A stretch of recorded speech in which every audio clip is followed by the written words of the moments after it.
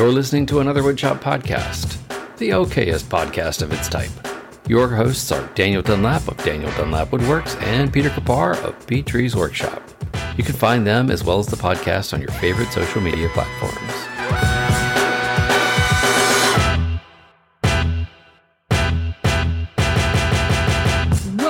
Welcome to episode 173 of another Woodshop podcast, where this week we're joined by a veteran woodworker and furniture maker committed to making unique one-of-a-kind pieces that stand the test of time. He started woodworking back when I was still running around bombed-out streets of communist Poland. He's a content creator, woodworker, business owner, and soon-to-be brick-and-mortar store owner. Josh Hescott is here. Woo! Thanks for having me. Appreciate it.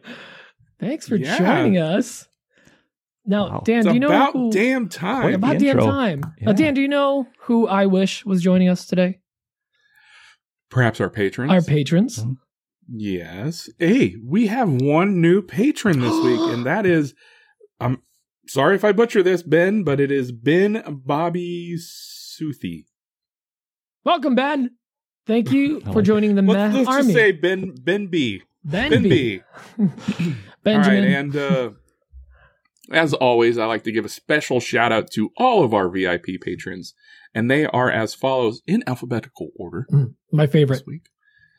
Bill Burkle of WTB Woodworking, Jacob Miller of A Sweet Shop, Justin of Calvary Customs, Malcolm over at Bossa Nova Woodworks, Matthew Hoff at Matthews Woodworking, Matt Maynard of Patriotic Pines, Max and Mindy Coons of Stubby K Studio, Michael Flickinger, Nick Brim Woodworking, Patrick Ginsel, Square Splinter, Steve Iadarola, and Victor Aragema. Thank you to each and every one of you. Thank you Nicely to done. all of our patrons. We 5-star appreciate generals all the of support the Met that Army. you give us. If you feel so inclined to join the Met Army with all those fine people, you can find us over on patreon.com/another woodshop podcast. And you'll see 4 tiers where you can join. Yeah, and if you guys don't join, you'll see more tears from us. Oh, I like that. Yeah, That's see, very good. I like It's a it. true dad Yeah, joke. I wrote that last week. It's good. Well, we're also very excited because we have partnered up with Maker Camp. So we're working with Maker Camp. We just gave away some tickets. Today was the final day for the giveaway. 2 tickets. Two silver passes, tickets. which is the highest tier pass you can get Is on our the highest show. over there. on our show. Oh. There it is. So we just gave that away. Dan's going to talk about those winners in a moment. But we're very excited to partner up with Maker Camp. Maker Camp is one of our favorite events. Actually, probably my favorite maker event of all time. And I know it is for Dan. Because It's right up there. we were explaining it to Josh earlier because he's never been, and we're just saying like it's just the most like loosey-goosey fun event where like you can hop around different tents that all have like a different theme. They actually just released their schedule, so if you're listening to this, it is live on their website. Dan, what was that website again? The Catskills Makers Camp. It's a long one. I need Catskills to look it up. Maker Camp. Continue talking. So we'll everything's going to be linked in the show notes, so don't worry, it'll all be in there. Or you can also check out their site. And what's up, Dan? It's Catskill Mountain Makers Camp. Mountain. I missed the mountain. That So flows. thank you for that, Dan. But we're just super stoked. There's going to be a lot of cool tents set up. There's a jewelry making tent, which I know Emma's excited about. Of course, the blacksmithing tent, metalworking tent. There's just really a lot of fun things to do, including meet everyone. And if you use special code AWP when you meet us, you will get a firm handshake. So make sure to use And that maybe a code when pat you on meet the us. back. Maybe a pat on the back. That's a secret code we'll release next week. And don't just get gradually more physical until Maker Camp. We're So, super stoked as- to see all of you there. As Pete mentioned, we gave away 2 tickets. If you haven't been following along on the podcast or over on IG, we had drawings over on both. We had an IG account. We have an IG account. Big And we account. had up a post for a giveaway. Tons up of there. followers. We drew a winner, and the winner over there was Nick Pachi. Woo! With the grain woodworking? No, the working grain. The working grain. He used to be the unemployed grain, and then he got a job. Oh, nicely done. My memory is not good, so thank you for bailing me out on that one. And then we drew a winner. So we gave away secret code phrases during the pre-show and during the actual show, and we gathered up all those names that people emailed us. And the winner from that was Malcolm McCutcheon. Woo! If that name sounds familiar, that's because Malcolm is the voice you hear at the beginning of the show. Not And mine. That The was one not before rigged. me. That was all very, very random. Dan That's feels just very how it works. defensive because it doesn't matter Somebody who we called me choose. out. They're like, "Oh, this is rigged." Everyone It's not rigged. immediately was like, "This is rigged," and this would happen every time we would do giveaways in the past, no matter who won. But I'm stoked that it's it's listeners of the show, it's people that are fairly active with us too. So that's amazing. And I know Nick, I think, was going, but now Becca can come with him, and Yeah, I think Malcolm he was just not gonna come going. alone. So that's super exciting because we get to give him big hugs. Yeah, that's dope. Actually, at this point, So, I'll give him those shirts in person. Big shout out to everybody who entered into our giveaway, and bigger shout out to Maker Camp for sponsoring and joining us on this little giveaway. Make sure to get your tickets. This event is worth it. Go check it out. Absolutely worth it. Speaking of things that are worth it, Josh Hescott is here. So Let the bells ring. Josh, That's right. thank you so much for joining us. No, You and for Dan having go me. way back. We go We do. Way back. We go back. Yeah, a little bit. Yeah. Yeah. 3 way, weeks. way back adjacent. No, I've been following Josh for a while. But why don't you give us the elevator pitch? Who the hell do you think you are? Well, okay. What's your biggest strength and weakness? Go. I feel like I'm a spry 48. Boyish good looks. Married my high school sweetheart, which not many people know. So we've been together since 1992. Wow. Good Lord. Quite a while. Pete, were you even born in 92? Hey, It's 88. Thank you very much. There you go. Those are the good days. Yeah. Basically all of my knowledge in life comes from 80s cartoons and sitcoms. I'm a lover of 70s and 80s music, a lover of tacos, afraid of the ocean, woodworking for almost 30 years. I mean, that's kind of me in a nutshell. A couple of awesome kids. Yeah, skimmed over the Afraid of the Ocean. I want to kind of deep into that one. Frank Why did that Ocean make the or list? the water one? The water one. And I did live in Hawaii for a little while. So you only go up to your mid shin. Beyond that, you're not supposed to be in there. Okay. All right. Sharks. Scared you of the guys. ocean, lived in Hawaii. Scared, That makes perfect sense. See, that's why Dan lives in Nebraska. Because why, Dan? I'm scared of the ocean. No, and it's but- the only triply landlocked state in the Union. So it touches nice. 3 states before it touches the water. I like The that. safest All point Yeah. to be. Yeah. That's our claim to fame. Scared of a lot of things. That and corn and the grid system. I'm not scared of corn though.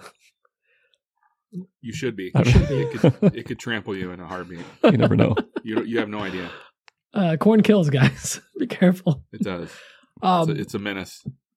Well, let's grill him a little bit. So, Josh, how did you get started with all this? Because you even dropped the bombshell on us in the pre-recording show with something to do with Nike sneakers. But let's talk about how you got started in woodworking. How did that even come up? I've had a lot of jobs in my time, but as far as woodworking, to be honest with you, I've been doing it for. I started construction or late teens, early 20s, cement work. I did framing work. We did a little bit of trim carpentry, but actual building of furniture. My wife's grandma, of all people, was a woodworker, which was pretty rare. Interesting. And What's her account? She on IG. She is no longer with us, unfortunately, but she lived a strong 92 years and was always invested in everything I was doing for woodworking. But she started me in woodworking. She would build things in her shop, and that kind of piqued my interest beyond the framing aspect of things. She was making, stuff for churches and little benches and things like that. But I was really impressed. She showed me kind of the, besides Norm Abram on TV, I never actually worked with like a table saw or bandsaw, and she was out there in her shop willing to show me the ropes a little bit. And I even started, when I first kind of started in the shop, she gave me her old tools and kind of helped me out with a planer and a lathe and bandsaw and all that stuff. So she got me into it. And I was going to ask you if you got hand-me-downs. That's awesome. I did. I got hand-me-downs. Fantastic. Yeah. Oh, yeah. So Normally the story we hear with folks is, well, it was during the pandemic and I didn't have anything to do. So no offense to anyone that started during the pandemic. No offense at all. Well, I had to make some early on. Like I said, me and wife had been together a long time. First apartment, no furniture.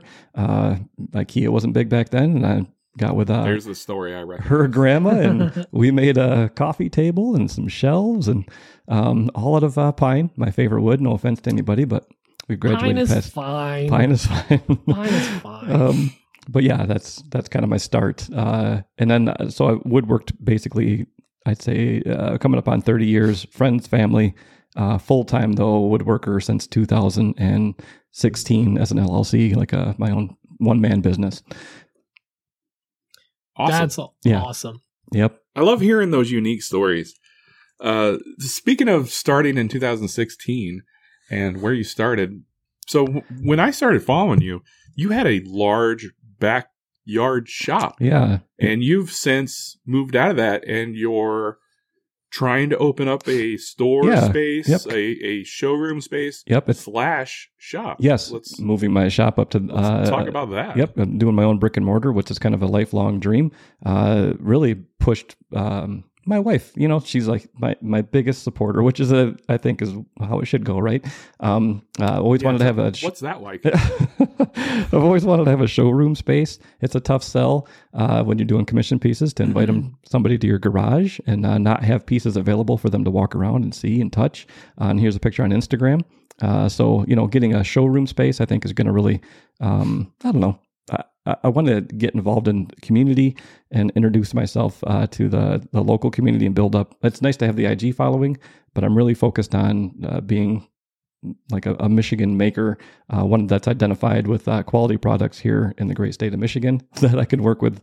I've worked with different designers, but now I can actually bring them to a space and have them sit down and walk around and touch pieces and build something from scratch for them. I'm not getting any younger, you guys. So this was kind of a put up or shut up time for me. There's really nothing like being able to actually see something in person and put your hands on it and get like a grasp of the space that it can fulfill. It was that's great. Literally a lifelong dream. Didn't think it was ever going to happen. We were walking by a building in the town that I'm renovating this building, and we walked by it. It was for lease. I just didn't give it two thoughts. My wife was like, "We should call. See how much this is per month, and you're going to do this." And then within a day, we were looking at the space, and we had it 2 days later, and now I'm in the middle of renovating it. It's honestly like kind of put your money where your mouth is type thing, and just do it. Wow, that's awesome. And I honestly, like, my kids are a little bit older. I have a 20-year-old and a 16-year-old, but I think it's good for them to see dear old dad, even at whatever age he is, still chase after something and not be afraid to try. Even if there's a possibility of failure, it shows them you just got to be willing to kind of put yourself out there and give it your best shot. Right on. And if you guys are not following Josh yet, you need to, because he's been showing a lot of the process on his IG account, which has just been super fun to watch. Yeah. Yep. How big is this space? So it's altogether it's 1,500 square feet. I'm going to section off the back half for workshop, and then the front half for the showroom space. What I would love to have eventually is like maybe host maker meetups. I would love to involve myself in the community, like I said, help maybe hold classes, get young people involved making. There is kind of a big movement in the little area that I am at. I was already been approached by a gentleman that owns a 60,000 square foot building. Another one that was, these are buildings built in the late 1800s. Mine's in 1899. But he got a 60,000 6-story building that he's turning into a maker space. So every story will have maybe a print shop. You'll have CNCs. You'll have woodworking. You'll have photography. Like I said, we're trying to get young people back involved with making. I think it's a good thing for folks to work with their hands. People that have anxiety or depression issues or different things, it's a good way to like focus that energy somewhere else. And so I would love to like not only have the retail space to sell my goods, but I would also like it to be able to build up people. That's great. Yeah, that's kind of the goal. Damn, that's so cool. So how long have you wanted to do like a storefront? When did that idea come up? A long time. So when we first, I guess I'll go back a little bit. 2012, we moved to Hawaii, my wife's job. We went to Kauai, Hawaii for a little over a year, and I helped a local woodworker since it was the first time I've ever stayed home and been a stay-at-home dad, and I didn't have a job.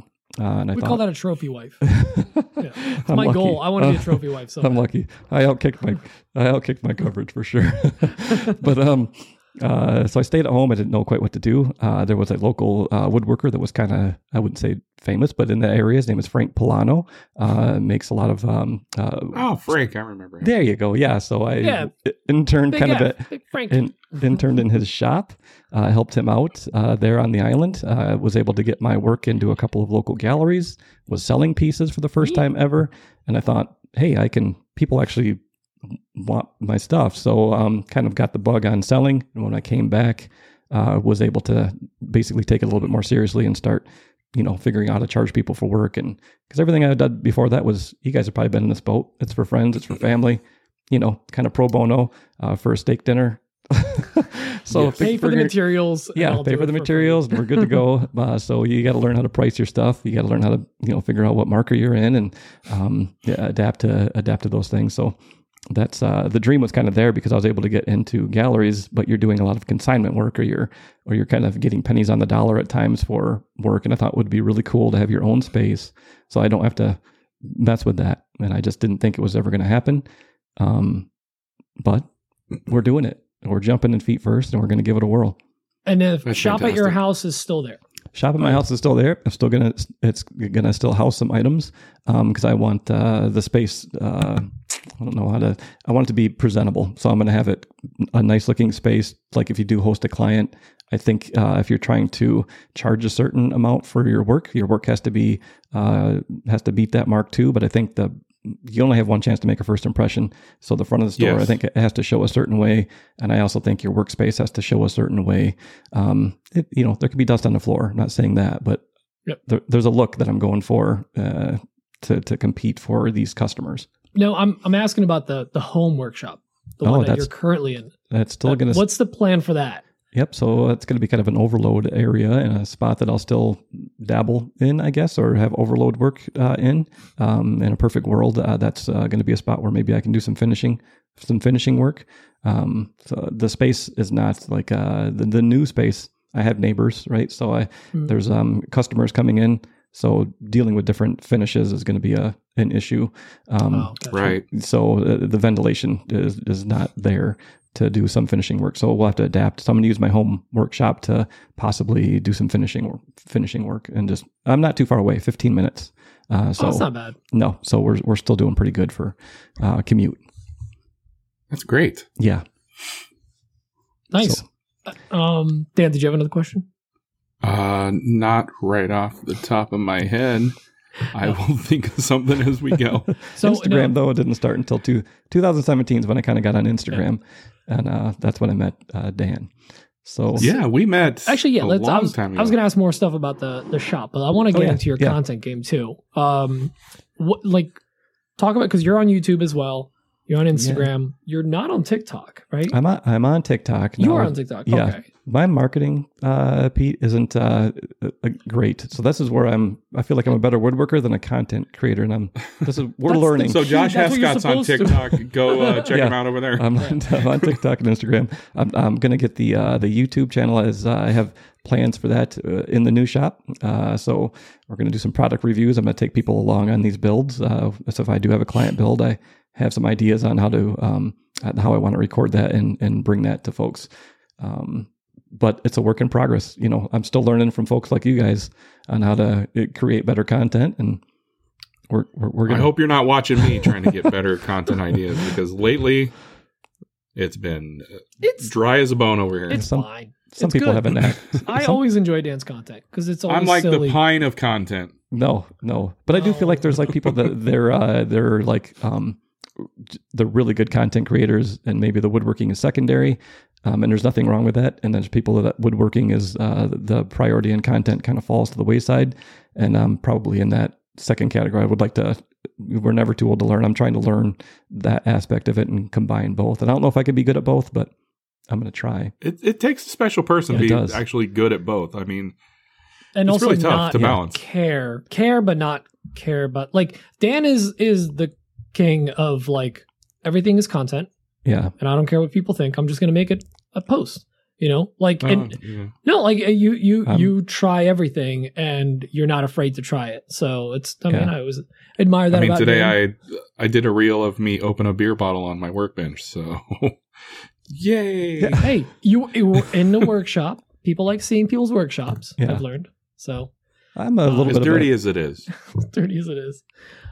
So with YouTube, like, are you planning out some videos already? Are you like? Yeah, yep. I'm planning. I do have some content that's going to be focused on the new tools that I'm going to be working on. So I do want to do some content around table saws and dust collection, and I do have a lot of questions that I get, as you guys all do, from folks that are just starting. I do love to try to help people that are just starting because we've all been in a pickle, and I'd like to try to. At least, I'd like to try to help as much as I can. So I field a lot of those questions, and that's what I want to kind of cover in the YouTube as well. We'll kind of see how that goes. The difference is I'm not creating pieces just for the YouTube channel. So like, say, Chris Salamone or some of the other really good woodworkers, Keith Johnson and folks, they're creating a piece for the video. Never heard of Keith. And I'm going to be still trying to sell these pieces. So the content will be a little different, I guess, than that. But right on. Yeah. Cool. So I actually, if I could back. Oh, sorry, Dan, if you have a question too. I don't want to cut you off. Why you keep throwing? I don't know, because I thought you're adjusting like you're about to ask a question.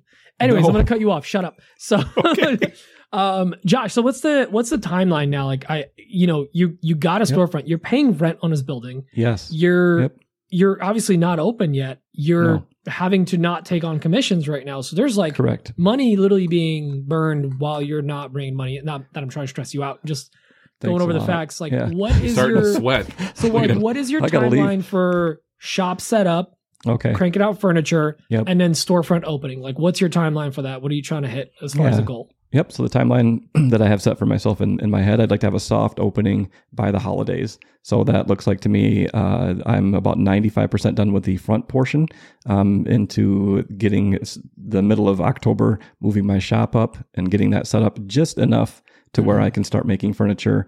I think a lot of people have this misconception, not amongst woodworkers, but these pieces don't build themselves in 2 days. So if I want to have 1 or 2 tables done to show what's going on in some smalls, then I need to get on the horse, like you said. So I would think that I will have pieces to fill the space with by the end of November, early December, have a soft opening and then a grand opening in 2024.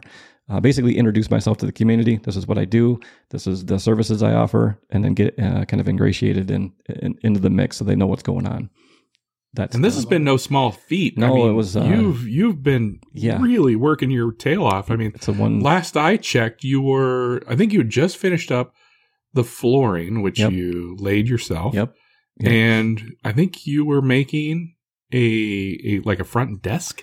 Yep, we're doing the store front desk currently is the project. So this was a salon that was partitioned up into a ton of different little spaces, and we've kind of had to strip it down to bare bones, start over. Yeah, and it's just me and my wife once in a while when she has some time, and my son and daughter when they have some time, and I'm trying to keep things budget friendly as Pete alluded to. Yeah, I'm not taking on commissions right now or work or selling pieces. So there is pressure to get this place up and running.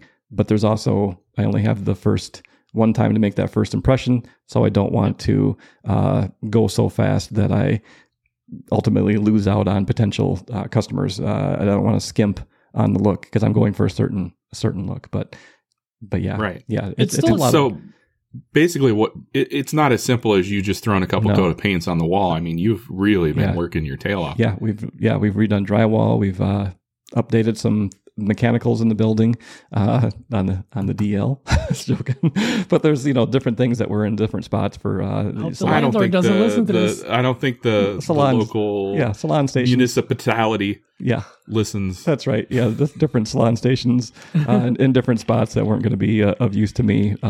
But we're getting it set up to run some heavier equipment that I'll need to make the furniture with. But yeah, it has been no small task, and I'm sore. That's for sure. Hey, but it is a testament to your commitment and readiness because, I'm talking about all this, like, you're not getting any money coming in, whatever. But like you and your wife were set up for this like you took that step. You could have immediately done it. You don't have to like look at loans and like see if we can scrape this by. Right. Can we afford whatever? Like, no, you were ready. You built your business with this in your mind. This has been a dream for a long time. So correct. It really speaks a lot to your planning that you were able to just like an opportunity came up and you jumped on it. Yeah. I think you have to be, if you got a goal, we're never too old to have a goal, right? And like I said, I mentioned that earlier, even with my kids, I want to show them that you're never too old to want to try something new or to have dreams that you're still chasing, basically. So you can be 70 and still chasing a dream. And this is one that I'm chasing and I'm going to do my darndest to make it a success. And I want to, I think if you're running out of goals or you stop learning in life, then you've failed a little bit. So I'm just putting my the full steam ahead. Basically, you got to be ready to go, and that's what I'm doing. Right on. Yeah. Speaking of dreams, I'm gonna switch gears a little bit here. Yeah. As everybody who listens to this show knows, I'm a huge, huge Office fanboy. Oh, you answered a question. Go ahead. If you don't know, Josh had the opportunity to make something for Angela. I did. Whose real life name is also Angela. Yes. Yeah, her name is Angela. Yeah. Probably. I wanna talk about that a little bit. How cool was that? Awesome. Something I never thought was going to happen, and it was just simply a chance, not meeting, I guess, but I commented literally on her husband. I don't know if you guys know this. Josh. His name is Joshua Snyder. He has a YouTube channel that he used to do with Angela, Baking with Josh and Ange. And she had posted some baking that he did on an old cutting board that looked like it had been ran through the ringer. I simply threw it through a dishwasher. Yeah, probably a dishwasher. I think I threw a comment. I know a guy that could make you a better cutting board than that. But there was like 27,000 comments on her page. Literally within 5 minutes, I had a DM saying, "Can you really?" And I was like, "Is this actually Angela Kinsey or just a bot?" And then she started following me within the next minute. And then we DM back and forth. I was like, "Yeah, I'll make your husband a cutting board." And literally from there, it struck up a little bit of a friendship, and we've done a dining table. I've made a cutting board for the Jenna Fisher, who plays Pam, for her backyard grilling area. We've done a couple things for charity for her. We flew out and met them when we delivered the dining table, and grilled out and played cornhole and swam in the pool. And nicer people you will never meet, and they are her and Jenna Fisher are actually best friends in real life, which is kind of... Yeah, they do the podcast, the Office Ladies together. Yes, they do. Yes. My wife is an avid listener. Yeah. Emma's obsessed. And then Creed, I think he stays just down the street from Angela. Does he really? Yeah, I didn't get a chance to meet him, when we were out there, but he's kind of a neighbor of hers, which is kind of cool. That's his real name is Creed Bratton, and he is the ex-guitar player of... a band. Was it Kiss or Metallica? Which one was it? No, it's like I'm Josh. I'm surprised you don't know right this. now, but he's actually lived quite the colorful life for sure. Yes. Also, the way you worded that, he stays down the street, and that's the only way I can imagine Creed living somewhere. He stays at places. He doesn't own a house. Yeah, he just stays down the street. Yeah. But you're worried sometimes when you meet somebody. I hate to say the Grassroots. Oh yeah, I think he was the guitar player for the Grassroots. I love their movement. Yeah, you're right. But super down to earth people. It was a pleasure, and they're still like, she doesn't have to like stay in contact with me, but her and her family like Christmas card and shoot a text once in a while, and they don't have to do that. That is so damn cool. Yeah. It does bring a smile to my face. Dan is so jealous right now. I am crazy jealous, and I didn't start following Josh because of this. Like, I've been following Josh for a very long time. And when this started happening, I was like showing my wife, I'm like, "Oh my God, look at this. I am so jealous. Look at this." One of those things though too, like where I'm always conscious of like, I don't want to be the guy like where people are like, "Oh God, he's going to talk about," you're always like, "Oh, I'll bring it up. I'll happily bring it up." Dan would work that into every episode. Oh yeah. Like, the one I met Angela. What's the Michael line? I'm the guy that captivated 1,000 guys. That's how I'm. Yeah, that's how I'm treating this. It does bring me a little smile when I see her post something and they're having dinner around the table or a birthday. You know, that is so damn cool. Yep. I'm so jealous. You have no idea. We did a "That's What She Said" sign for her she shed. That's what she shed. Yep. She did a "That's What She Said." That. Yep. I'm stealing that. And her dad was actually Bill was his name, a woodworker. So she relayed some stories about how cool he thinks it would be to if he would have met another woodworker like this and having handmade products. So there's like a little bit of a connection with the woodworking side, which was that's cool. Yeah. That is so cool. Yeah. So cool. So wholesome. It is. Yeah. Well, I feel great. I think we can call this episode. Dan, no, that's great. I've always been like super jealous and super proud of you at the same time that you were able to pull it off. Yeah, I appreciate that. Damn. Just that it could have been. That's why Dan's keeping you close, because he hopes that one day we'll go out there. One day it'll rub off, and I'll be able to meet Jenna Fisher and Angela Kinsey and Creed and Leslie, David Baker, and all those guys. Stop name dropping.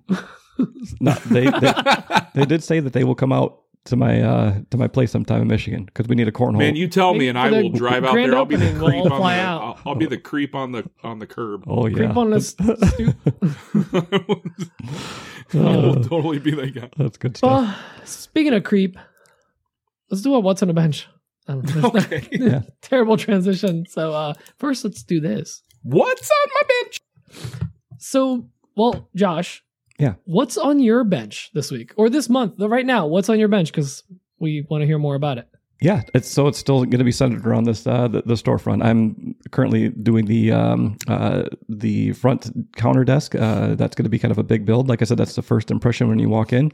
And I don't know if you guys know, I kind of work in a mid-century clean line look. That's kind of the vibe of the building. So I'm doing kind of a special visual effect on the front of the desk. I want to look a certain way. So that's on the bench. I'm getting some live edge doors that are going to be slider doors. That's next week. Live edge doors? Yeah, there'll be live edge slabs. They're maple with some curl to them, and I'll do barn style sliders. Kind of, yeah, but not in the barn look. But I'll clean them up so that they're kind of more, I'm excited to see that. Yep. Then obviously we're moving right on to dining tables and smalls. So I've got a lot going on. I like how you call them smalls, but like that's mine and Dan's bread and butter.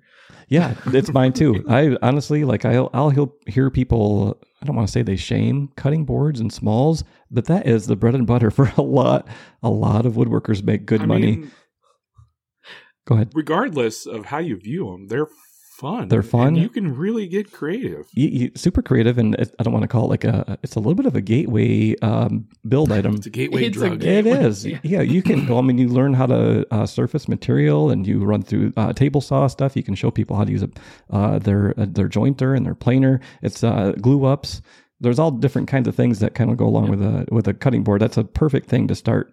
One of my favorite design elements I stole from you for cutting boards was the 10-degree chamfer on each side. I do that to this day. It's a great look. That's a handy little handhold. Like I said, it's people kind of almost act like they're too good to do a cutting board at some point, and it's that's a nice item to have in a especially a storefront, because not everybody's going to walk in and buy a $4,000 to $5,000, $6,000, $7,000 table. They're going to want to maybe come home with a $50 or $100 cutting board or something, and you're using your scraps. So, and you brought up a good point of like milling. It's a great way to learn milling. It is. I was teaching that was the milling class. You made a cutting board at the end. Yeah. So like you just learn how to select wood, choose the grain direction, glue ups, all that. So yeah, it is a gateway. Definitely a gateway. For sure. Yeah, I totally agree. So what else are you working on? That's it? Just a storefront right now? Just the storefront right now. Yep, that's pretty much it. Well, I'm kind of building some stools. So I'm making some stools out of white oak. You're making chairs for that too? Yep. Not something I'll probably sell. He is a woodworker. I don't know if you know. But chairs scare me. They're fun, but I don't know margin-wise. I don't know if I'd want to do them to sell necessarily. As a one-man shop, if I was set up tooling-wise to mass-produce something, maybe. But these are going to be, I don't know, I hate to sound corny, bespoke product that's going to just be for looks and to rest my can on. See, I think my thing with chairs is I early on in my like learning woodworking and whatnot, I somehow ended up in a chair shop, and the amount of templates and machines were set up for a job. Like literally like the shop was set up to like do a specific tenon or specific, cut on something, or the machines did the one thing. And I was like, this whole place is built for chairs. Like it would take me 3 days to just convert my shop to build 6 chairs. So that always scared me. But then I see people make chairs. I'm like, they do look fun, but I'm so scared. Yeah, what if it's uncomfortable? You gotta make it out of pallet wood first. It's MDF, I say. Like MDF. Adirondack Jackman chair. Yeah, heck yeah. Well, Dan, that's what. Go ahead. I was just gonna say that's it. Anything else? Yep. I was gonna ask what was on your guys' bench. Dan, what is on your bench? He was gonna throw it. I was gonna throw it to you guys. Well, shocker for everybody. Some Etsy orders, some ZCI, some bow ties, but I actually did get an order, a commission for one of those mosaics that I used to build. Like if you've been following me for any sort of time, I used to. I've kind of been all over the map. I've made furniture. I've done this and I've done that. So there was a period a couple years ago where I would make mosaics, wood art mosaics. I don't know if mosaic is the right word, but that seems to be the word that everybody uses. Mm-hmm. When I got a commission for one of those several weeks ago, and then I kind of forgot about it. I put it in the back burner. I've been so slammed with Etsy orders. I'm just doing everything I can to keep up. But they sent me a message and they were like, hey, you ever going to get to this? And I was like, oh my gosh, yes. So I was able to whip one of those out last weekend, and dang it, those things are so fun. Did you record a reel of you turning around and then you're holding it? No, I really should have. You got it. It was one of those situations where, we were talking a second ago about how, it's more important to get the thing done than it is to make content because you got clients waiting. I know that right now. Just an I feel that right now. But those things are so fun, and I really miss making them. And my wife was like, why don't you make time to make a few of those and put them up on your Etsy store and see how they do?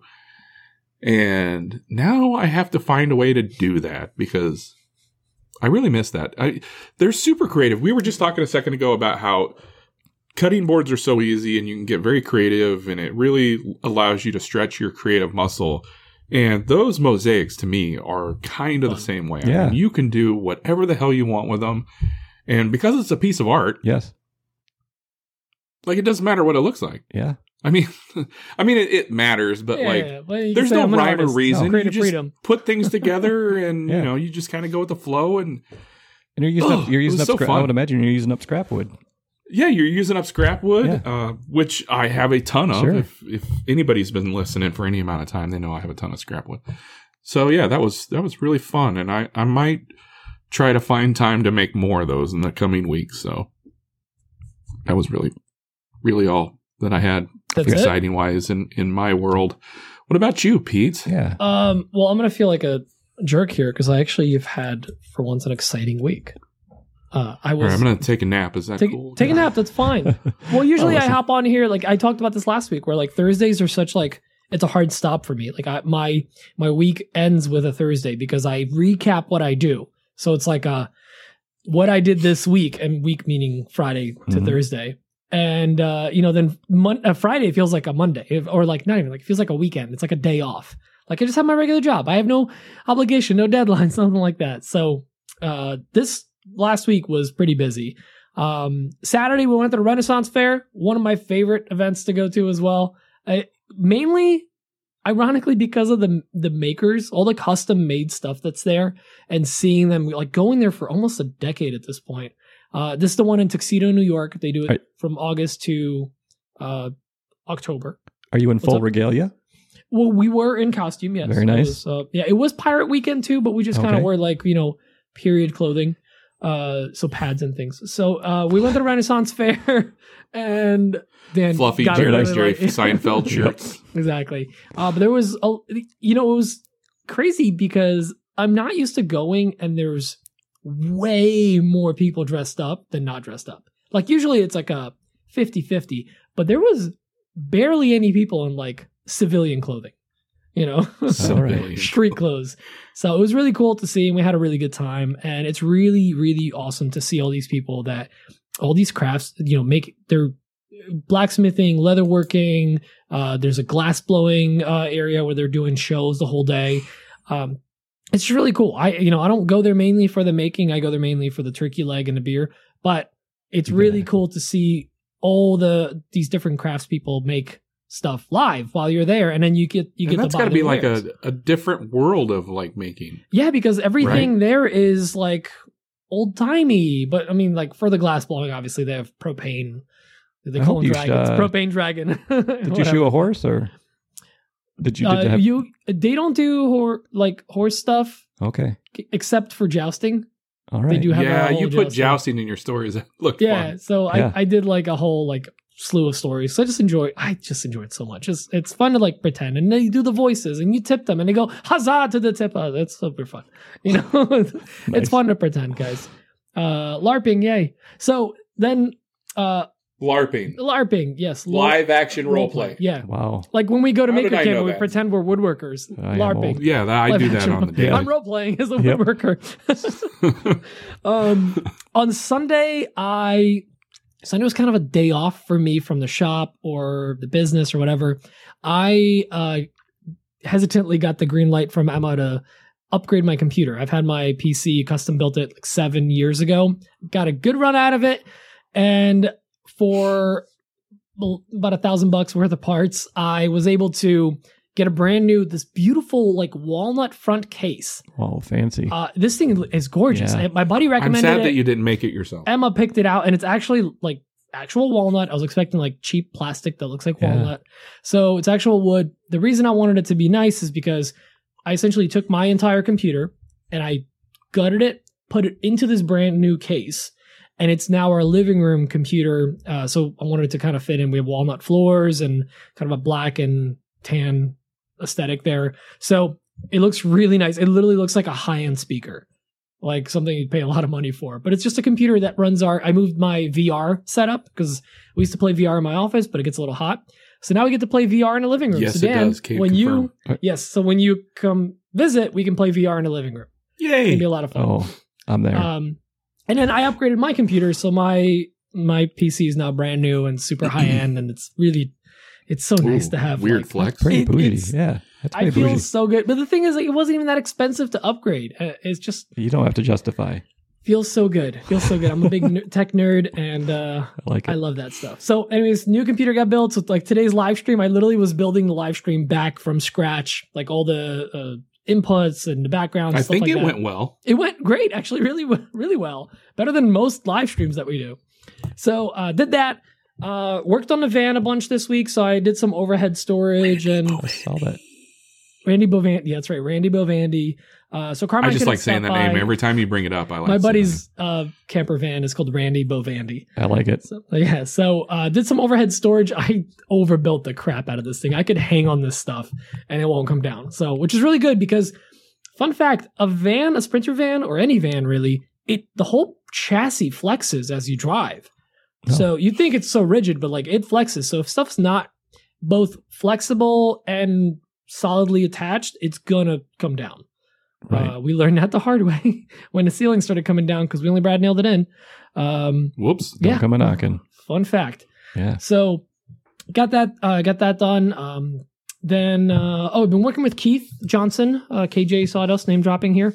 Yeah. Because he designed this lamello plate, this custom plate to do a 45 miter lamello joint, and he's been printing them, and then he had me print a couple as a test, and he liked the quality, and he just can't keep up with the orders. So he's outsourcing a lot of the printing to me, and then I'm also laser engraving all the medallions for him. So we got a nice little collaboration going right now. He just launched the product, so if you have a lamello, go check that out. It's on his site and on his website too, I think. Forget what the website is. I'll throw it in the show notes. Aside from that, we're finishing up the first batch of ice climbing tools this week. So Emma, actually, while we were doing live, Emma was in the shop helping me out. She just like came in there like, what do I do? What do you need me to do? So she started running the laser. She started. I need to know your secrets. Yeah. It's slow and steady. It's attrition. Like you see how a river wears its way Just through a mountain? wear them down. I've been a tiny stream for many years. There you go. So that's what she was. She came in there, helped me out. So when I had to go to do the pre-show, she kept lasering these. Both sides get their engraving of the logos. And then she sanded them lightly, cleaned them up. All that. I'm like, this is amazing because I'm limited by the time. Each set takes 10 minutes for both sides. We all are. Yeah. So we can only do 6 pairs an hour. So we're kind of limited by the time. So it was great that while we were chatting here, she was able to help out with that. I'm going to shout them out. I got that Surf Prep sander from them. And I was like, I'd probably be fine. It's going to help out. That thing is a game changer. Those interference pads. That's the little 3x4. The 3x4. Those soft interference pads, I was really very, very pleasantly surprised. And not just, so they have like this ultra soft ones that are really, like they really contort to the piece. The problem is they would wear out quite fast on like rougher finishing. So what they also have is an interference pad that you can add to the head to then put whatever sandpaper on that they also include. Or I can cut up some Abranet or something or whatever to it. And nice. that thing has been amazing. I'm actually, I put out a video today that like it replaces 3 sanders. I saw that. From the belt sander, the spindle sander, and the regular one. And it, in many ways it does. I still have to touch it up here or there. I might still run it through the drum sander, but like, I don't have to do this whole like song and dance with the big sanders to try to clean it up. I'm literally just going across the face and it contorts so nicely. So shout out to them. Actually, I've used their sanding pads for my Merca 3x5, the Deos. But it's a smaller pad, right? No, you can actually buy a 3x5 pad from Surf Prep. Yeah. Oh, I've used that it. Up. But I'm very impressed, very happy with it. Dust collection is really good. So yeah, much wow, such yay. And that's it. That's been my week. So I guess it wasn't too much stuff, but very exciting week. I'm also just random rant here. I'm riding like a high. I don't know what's going on. I am working 18 hours a day and I'm not exhausted. I'm tired, but I'm not like tired and like just sick of this. I'm just like riding this high and I'm trying to go as long as I can before I like give up and I don't want to get in the shop. What are you doing to get more energy? I don't know, man. It's just something. Tell me your secrets. But it's you, Dan. I get to see you every week. It re-ups me. It's very good. This seems very Breaking Bad.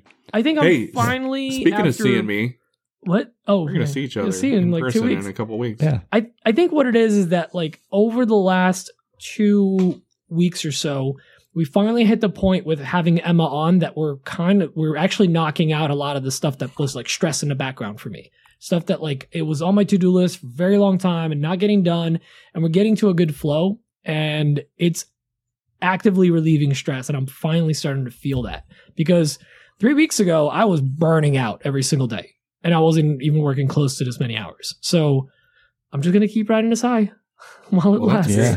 Yeah. Good spot to be in. Speaking of high, should we listen to our voicemails? Well, before you do the voicemails, you know what you got to do. Go, Black Betty, ramble lamb. That? There it is. Nice. So why don't we start with something French? That good? Something French. Something French? Yeah. French. Hey guys, Dan, have you ever made your own mayonnaise? It's super easy to make and you could sell it as Dan's oils or Dan's sauce, whatever. Dan's sauce. Last week I asked about intruders of all sorts, and tonight let's talk about neighbors. Neighbors. Have you ever had problems with them? Especially because of sounds, especially Dan, like you are running your CNC day. I appreciate that so much. To make a long story short, last week my neighbors basically threatened to beat me, or at least have people beat me, because I was turning wood during the authorized period to make sound. I obviously stayed calm, smiled, and answered that I could be noisy during those hours. And I'm actually going to the police tomorrow just in case something really does happen. What would I have done? Also, how stupid is it to threaten to hurt someone that has literally a bunch of very sharp tools at reach? Alright, have a good podcast. Bye. Very nice. Josh, did you catch all that? A little bit of it. We got you. Yeah. Well, first question. I got you guys. So first question. Dan, have you ever made your own mayo? Mayo? I've okay. tried. I've tried. Oh, Dan is obsessed with mayo. Like, it's the mayo queen. Wow. The internet would lead you to believe that it's easy, but it's not. Your content would lead us to believe. I've tried making my own mayo, and I have failed. On a live stream. Oh, really? No, I've never failed on a live stream, but I've made butter on a live stream and successfully did that. Mayo. Yes. Mayo's a different animal. Yeah. It's an emulsion. It's an emulsion. Yeah. You guys make your own butter or mayo? No. But I know I just buy it from the store like a human. Okay. So his other question, because last week he called in about intruders of the bug type. We talked about like different bugs or critters that get into our shops. But this week he's talking about neighbors, and in this case, a neighbor complained to him about him making noise on a lathe, which also one of the quietest tools in the shop. Yeah, right. The most satisfying, the most ASMR thing ever. Yes. Meanwhile, like you got the planer, like right. Yeah. So, most annoying sound in the world. Right. And the surprising thing is, this was during, he said, like authorized time. So like during the daytime when you're allowed to make noise. Yeah. To the point where like this person was like really giving it to him. He stayed calm, and he's actually gonna go to the police tomorrow to like file a report. Oh, wow. To make sure that, wow. Because like, listen, if somebody's threatening you or something, and then in French they sound angry that's why he said, how crazy is it to come to a guy's shop that has a bunch of sharp tools? Because if he's on a lathe, he's probably got like a bowl gouge in his hand. Right. So, well, I'm gonna start with Dan, because Dan works with his shop open all year round. Have you ever had issues with neighbors? Shockingly, when it comes to that, no, I haven't. The only time a neighbor has ever come over was I was working late in my shop, and of course I had my doors open, and my radio, my music was too loud. They didn't appreciate that. I try to be respectful of, working hours and stuff. I try to turn everything off by 8 p.m. usually, so that my neighbors don't complain too much, because I realize most of my neighbors have to go to an actual job and they got to get up at a certain time and stuff. So I haven't had too many of my neighbors complain. I haven't had any of them complain. I don't know why I said too many. None of them have complained about my tools. Because one is too many, Dan. Right. That's actually, I'm very fortunate, but I talk to most of my neighbors. So that's the thing, I think. I talk to most of my neighbors, and they all know kind of what I do. I have one neighbor that I don't talk to, and he's just a jerk, but like we don't talk to each other at all. So we just ignore each other. I think the key is, getting a rapport with your neighbors. For sure. It helps a lot. What do you think, Josh? When you were working in your shop, have you had neighbor problems? Nope. I've always been pretty rural as far as where I'm at located. So not in a subdivision necessarily. Usually, what I get is people coming over. If I have the door open, I've had people just want to know if I can make them something. So no complaint. Oh, yeah. No complaints. It's always like the people coming like, "Hey, that's broke. Can you fix it?" That's another thing I do with my neighbors. If they come over and I'm like, yeah, I'll make it. You just don't complain about the noise. Exactly. It's kind of an unsaid thing that we agree on. I've gotten pies and cookies and all kinds of things I want your neighbors. Oh, yeah. They're good. That's folks. my kind How of are you surprise. losing weight by getting pies and cookies? What the heck? This is several years ago. Yeah. Now I got to turn it down.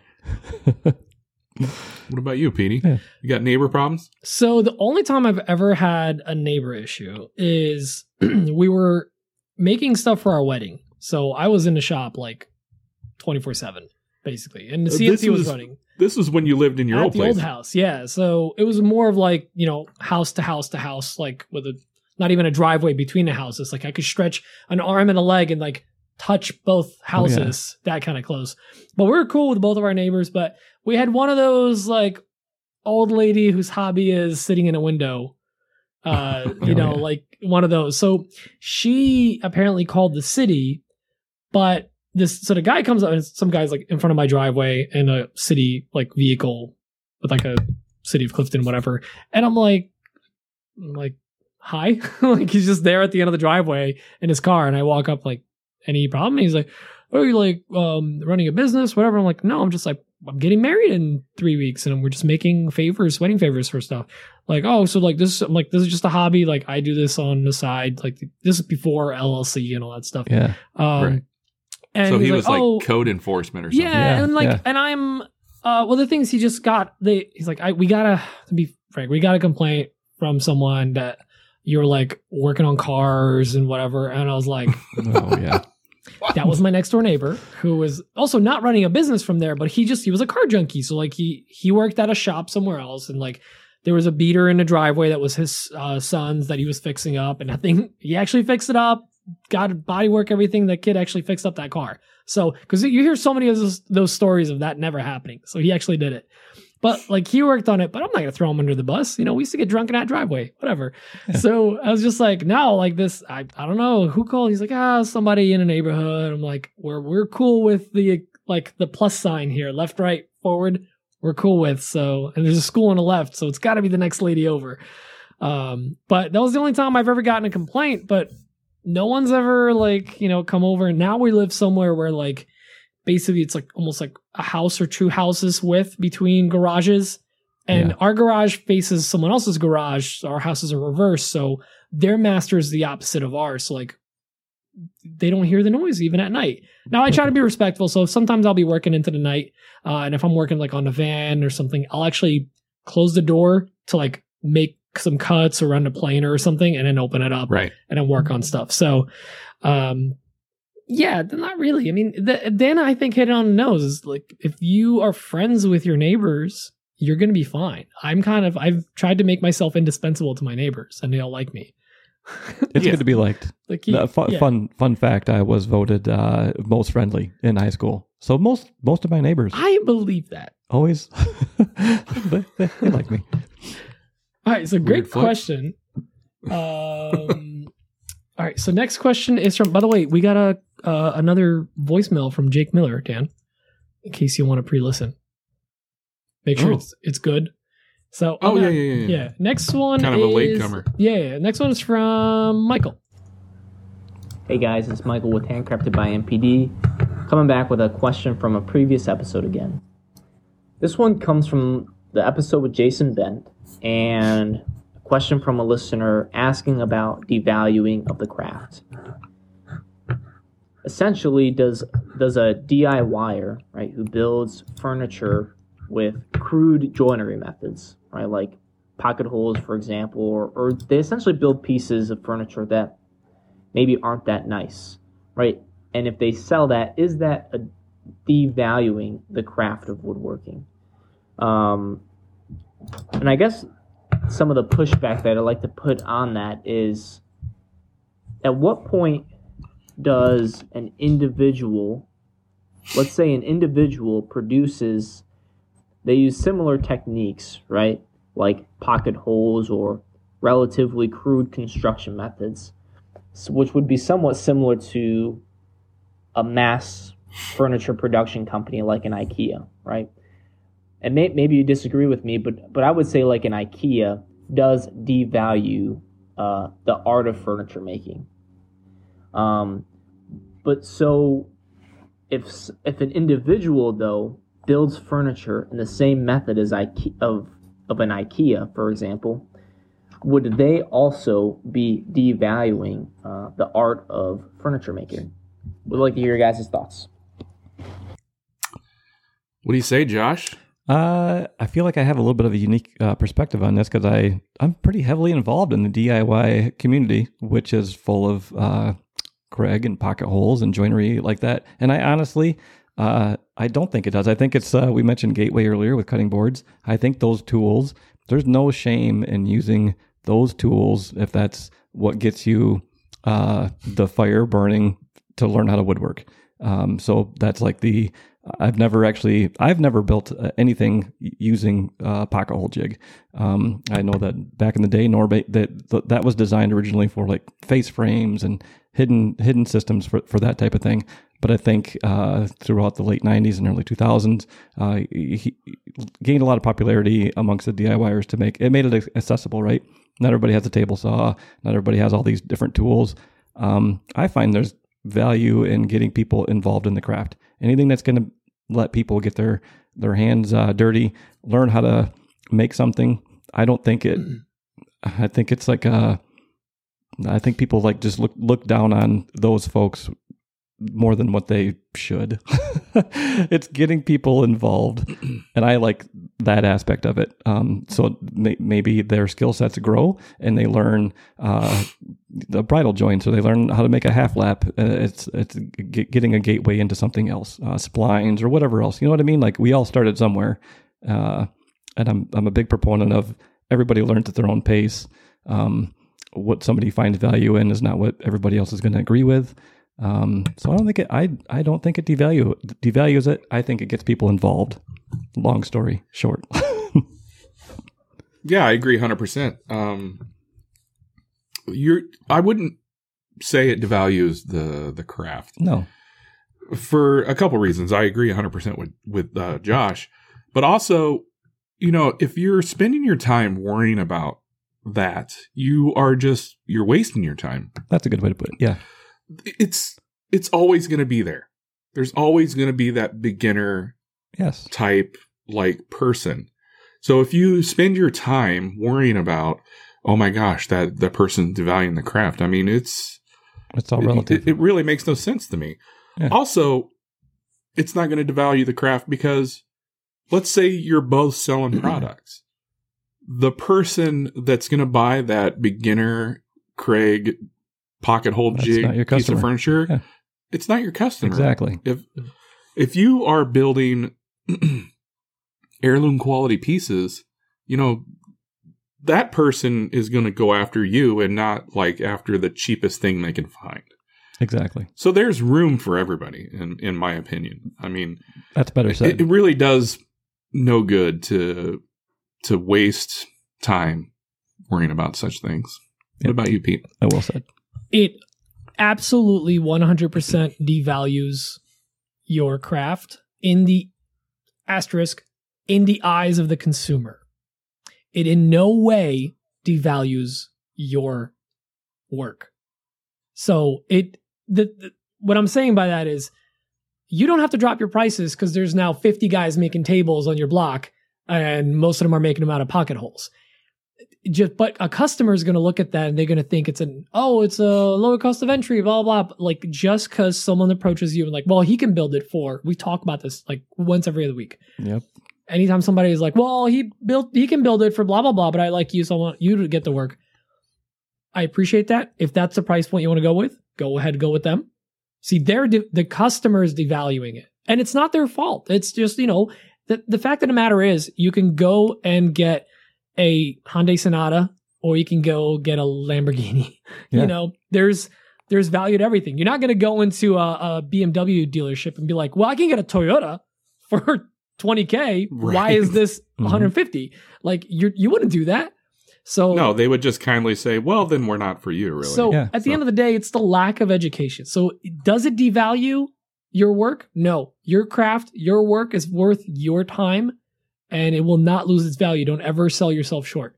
Yeah. However, unfortunately, it does devalue it in the eyes of the consumers or the uneducated person because most people are going to learn when they get a cheap piece of furniture and they're getting a new one in 3 years. You get a $5,000 table, your kids are going to have that. That's actually what I was going to touch on. It devalues it for a second in their eyes until they learn, until 2 years later when it falls apart. And then they see the value. They're like, that's why. And those are the customers that they drive them actually towards the fine furniture makers. So I like it. Yeah, go learn your lesson. Yeah. But that being said, pocket holes are absolutely a very legitimate form of joinery. They have their place. They have their place. Yes, they have their place. especially for like face frames or anytime you can't see it. I mean, shoot, I'm doing stuff in the van right now.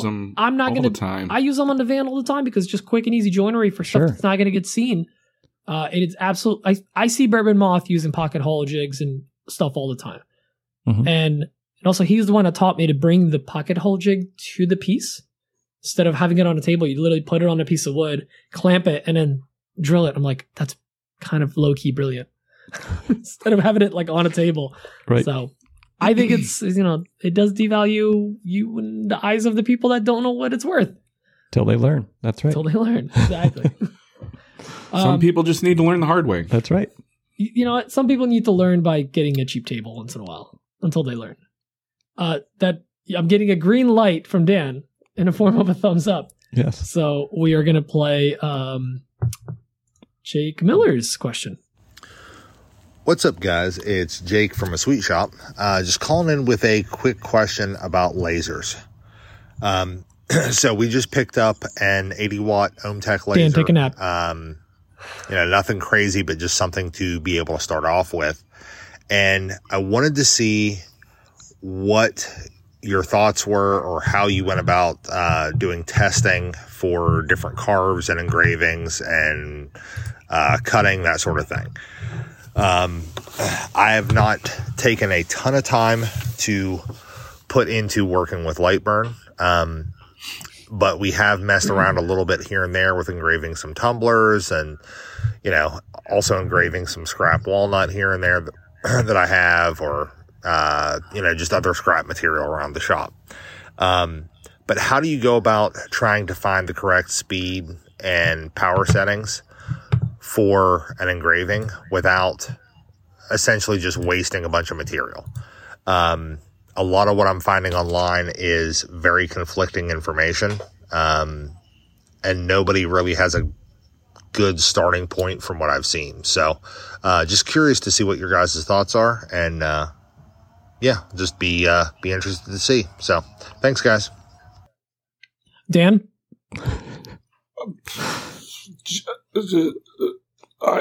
What? I don't know. I feel like this is a lasers. Pew pew. There you go. I don't know. Josh?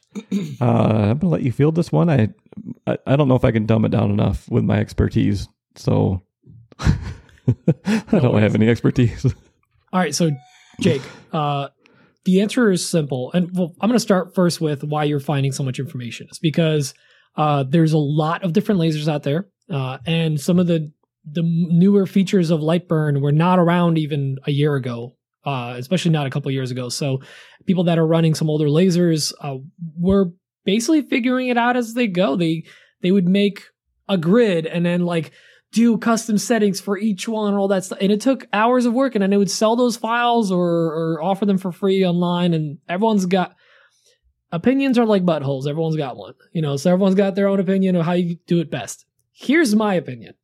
Use the built-in system in Lightburn. Lightburn is fantastic. It's honestly one of the most underpriced software out there for what it does. And your laser uses it under laser tools, right at your toolbar at the top. You have a built-in focus test, a built-in interval test, meaning when you're doing engravings, it does line by line. It prints it line by line. It tells you, or you can do a test of further apart and closer together and see which one looks best without seeing lines there. Next one's the material test, which literally does a grid of little squares, and you can set your settings. You want to start at 5% power up to 80% power, and you want to start at 50 speed up to 1,000 speed, and it'll do a grid of all those different power settings and different speeds, and you can see physically on each card. So you'll cut one for plywood, one for melamine, one for walnut, maple, whatever, and then you see which burn looks the best. And then there's a center finder, which I actually don't even know what that one is. But those 3 tests are invaluable because we used to do ramp tests. Literally, you would put a piece of wood in there at an angle, with a block underneath it, and have it cut a line and look where it looks cleanest. That used to be the tests we would run. So the built-in tests have gotten really, really, really good. And I highly recommend Lightburn Laser Tools. Built right into the app, makes it super easy. And that's my 2 cents on it. Yeah, I agree 100% with whatever Pete said. That's what Dan uses for his I knew some of those words. I use Lightburn actually, and if I can run it, anybody can run it. I love your endorsements for stuff. It's like, if I could do it. Seriously. Come on. You give yourself more credit, man. Come on. For lasers, anyway. Yeah. Lasers. All right. We also had a written in question from Andrew Deering. Yeah. He writes in, "Hi, guys. Yeah. It's been a while. Super excited that Josh is on. Thanks, Andrew. Great guest. Thanks, Andrew. Have you paid him off? How do you know? Yes. He wasn't even, you didn't hear him yet. My question for Josh is, what prompted you to go from garage woodwork? Can't talk. My question for Josh is, what prompted you to go from garage woodworking to setting up a shop store, which I think we already covered, but whatever, if you have something else to add. And are you concerned about the distance between your house and your shop? So, yeah, we touched on it earlier, but it honestly, the prompt, it's age. It's now or never, right? I've wanted to do it. I'm creeping up on 50. I only have a certain amount of years left to give this a go. I think. I don't know about that. You're going to live forever. I hope so. I think I'm ready to make the change. And a lot of us, I'm from early on customer service. I worked in different retail jobs. I like the interaction I get with customers. So I think a lot of us get, I don't know if you guys do, but we work by ourselves a lot in the garage. Yeah, you get lonely, a little bit, and I kind of like the interaction. I'm kind of looking forward to to going somewhere. It almost, and I don't mean this as it legitimizes myself. I feel like a little bit. Like sometimes I can feel like I'm in my garage and people don't recognize that as a real job. I think when you go to a place, people that aren't familiar with what you're doing, whether it's content creation or woodworking in your garage as a job, I think they have a hard time wrapping their head. They're like, what do you do? Where do you go? So like, I'm looking forward to going to a physical place and working. People can wrap you're a store owner. I get it now. You sell furniture in a store. Okay, you make furniture. So there's a few of those reasons that why I'm doing it. And it's only 15 minutes away. So it's a nice little buffer between the house and here. So you would say you're not really concerned about the distance between? Not at all. I'm actually looking forward to it, to get out of the house a little bit. I'm at the house too much. I can totally relate to that. I mean, that's one of the reasons why I go to the post office every day. Yeah. Instead of having them pick it up. It's one of the main factors why I go to these conferences like Workbench Con and Maker Camp. It's for the camaraderie. You can feel very lonely sometimes. You can. I mean, you can get it's almost like a seasonal depression, but it's always but it's always. Honestly, that's why I go get lunch by myself during the day just to get out. It's one of the things that I loved about having Isaiah in the shop. Yes. I had somebody with me to just hang out and talk to. I miss the interaction. That is priceless. Yes. And look at the bright side. With a 15-minute commute twice a day, in a week, you can get through one episode of AWP. You're darn right. Oh, it's in the shop. It's going. I'll make my customers listen to it. Man, good question, Andy. Thank you for writing in. I think that's it for questions. Dan, I think that's it for questions. All right. Oh. What now? I don't know. What do we do now? I don't know. I think we shout out our patrons. Thank you so much for supporting the show. Yeah, we do that. Yeah. Thank you, everybody. If you want to be a patron, you want to join the Army, go over to patreon.com/Another Woodshop Podcast, and you can join over there. We also want to give a shout out to... That's right. Maker Camp, our sponsor of the show, and we're so excited to see you guys all there. If you are a listener, make sure to come by, say hi. Please. Give us a firm handshake, kiss on the lips, whatever you feel comfortable with. Just grab my butt. Yeah, sure. You know they will. And we're super excited to see you all there. And a huge thank you to Josh Hescott for joining us this week. This was great to have you on, man. We wish you nothing but good luck with your new business venture. And I cannot wait to see the space set up. Honestly, I am super excited to see where you're going with your business. And it's been a pleasure having you on here. It's been a long time coming. So thank you. I super appreciate the opportunity and the support and the friendship. It means a lot. It really does. And one of these days, we're going to get you to either Maker Camp or Workbench Con. Oh, I'm coming. My God. Yeah, I'm coming. Yep. 20. You watch out. 20. You're going to get that kiss. Hey, yo. Bring Angela. That'll work. Well, thanks for joining us. I'll take a butt grab from you and a kiss from your wife. Sounds good. That's cool. Nice. All right. Consider it done. Thanks everyone for joining us. Next week, we have Sam DIY Huntress. Sam Raimondi's on. Whoa! Yeah, Nice. super stoked. It's her 1 year anniversary of going full time. So we're going to be grilling her on all things content creation and doing it full time and what it's been like. Full-timedness. And yeah, I'm pretty excited for that. She's one of the OG peeps that we had on too. So very much so. Much taller in person, by the way. Than you. No, she's not. Really? She's not. Nope. It's fine. Right. It's tiny but mighty. That's more accurate. So we'll see you guys next week. And I love y'all. Bye. Love you long time. Bye.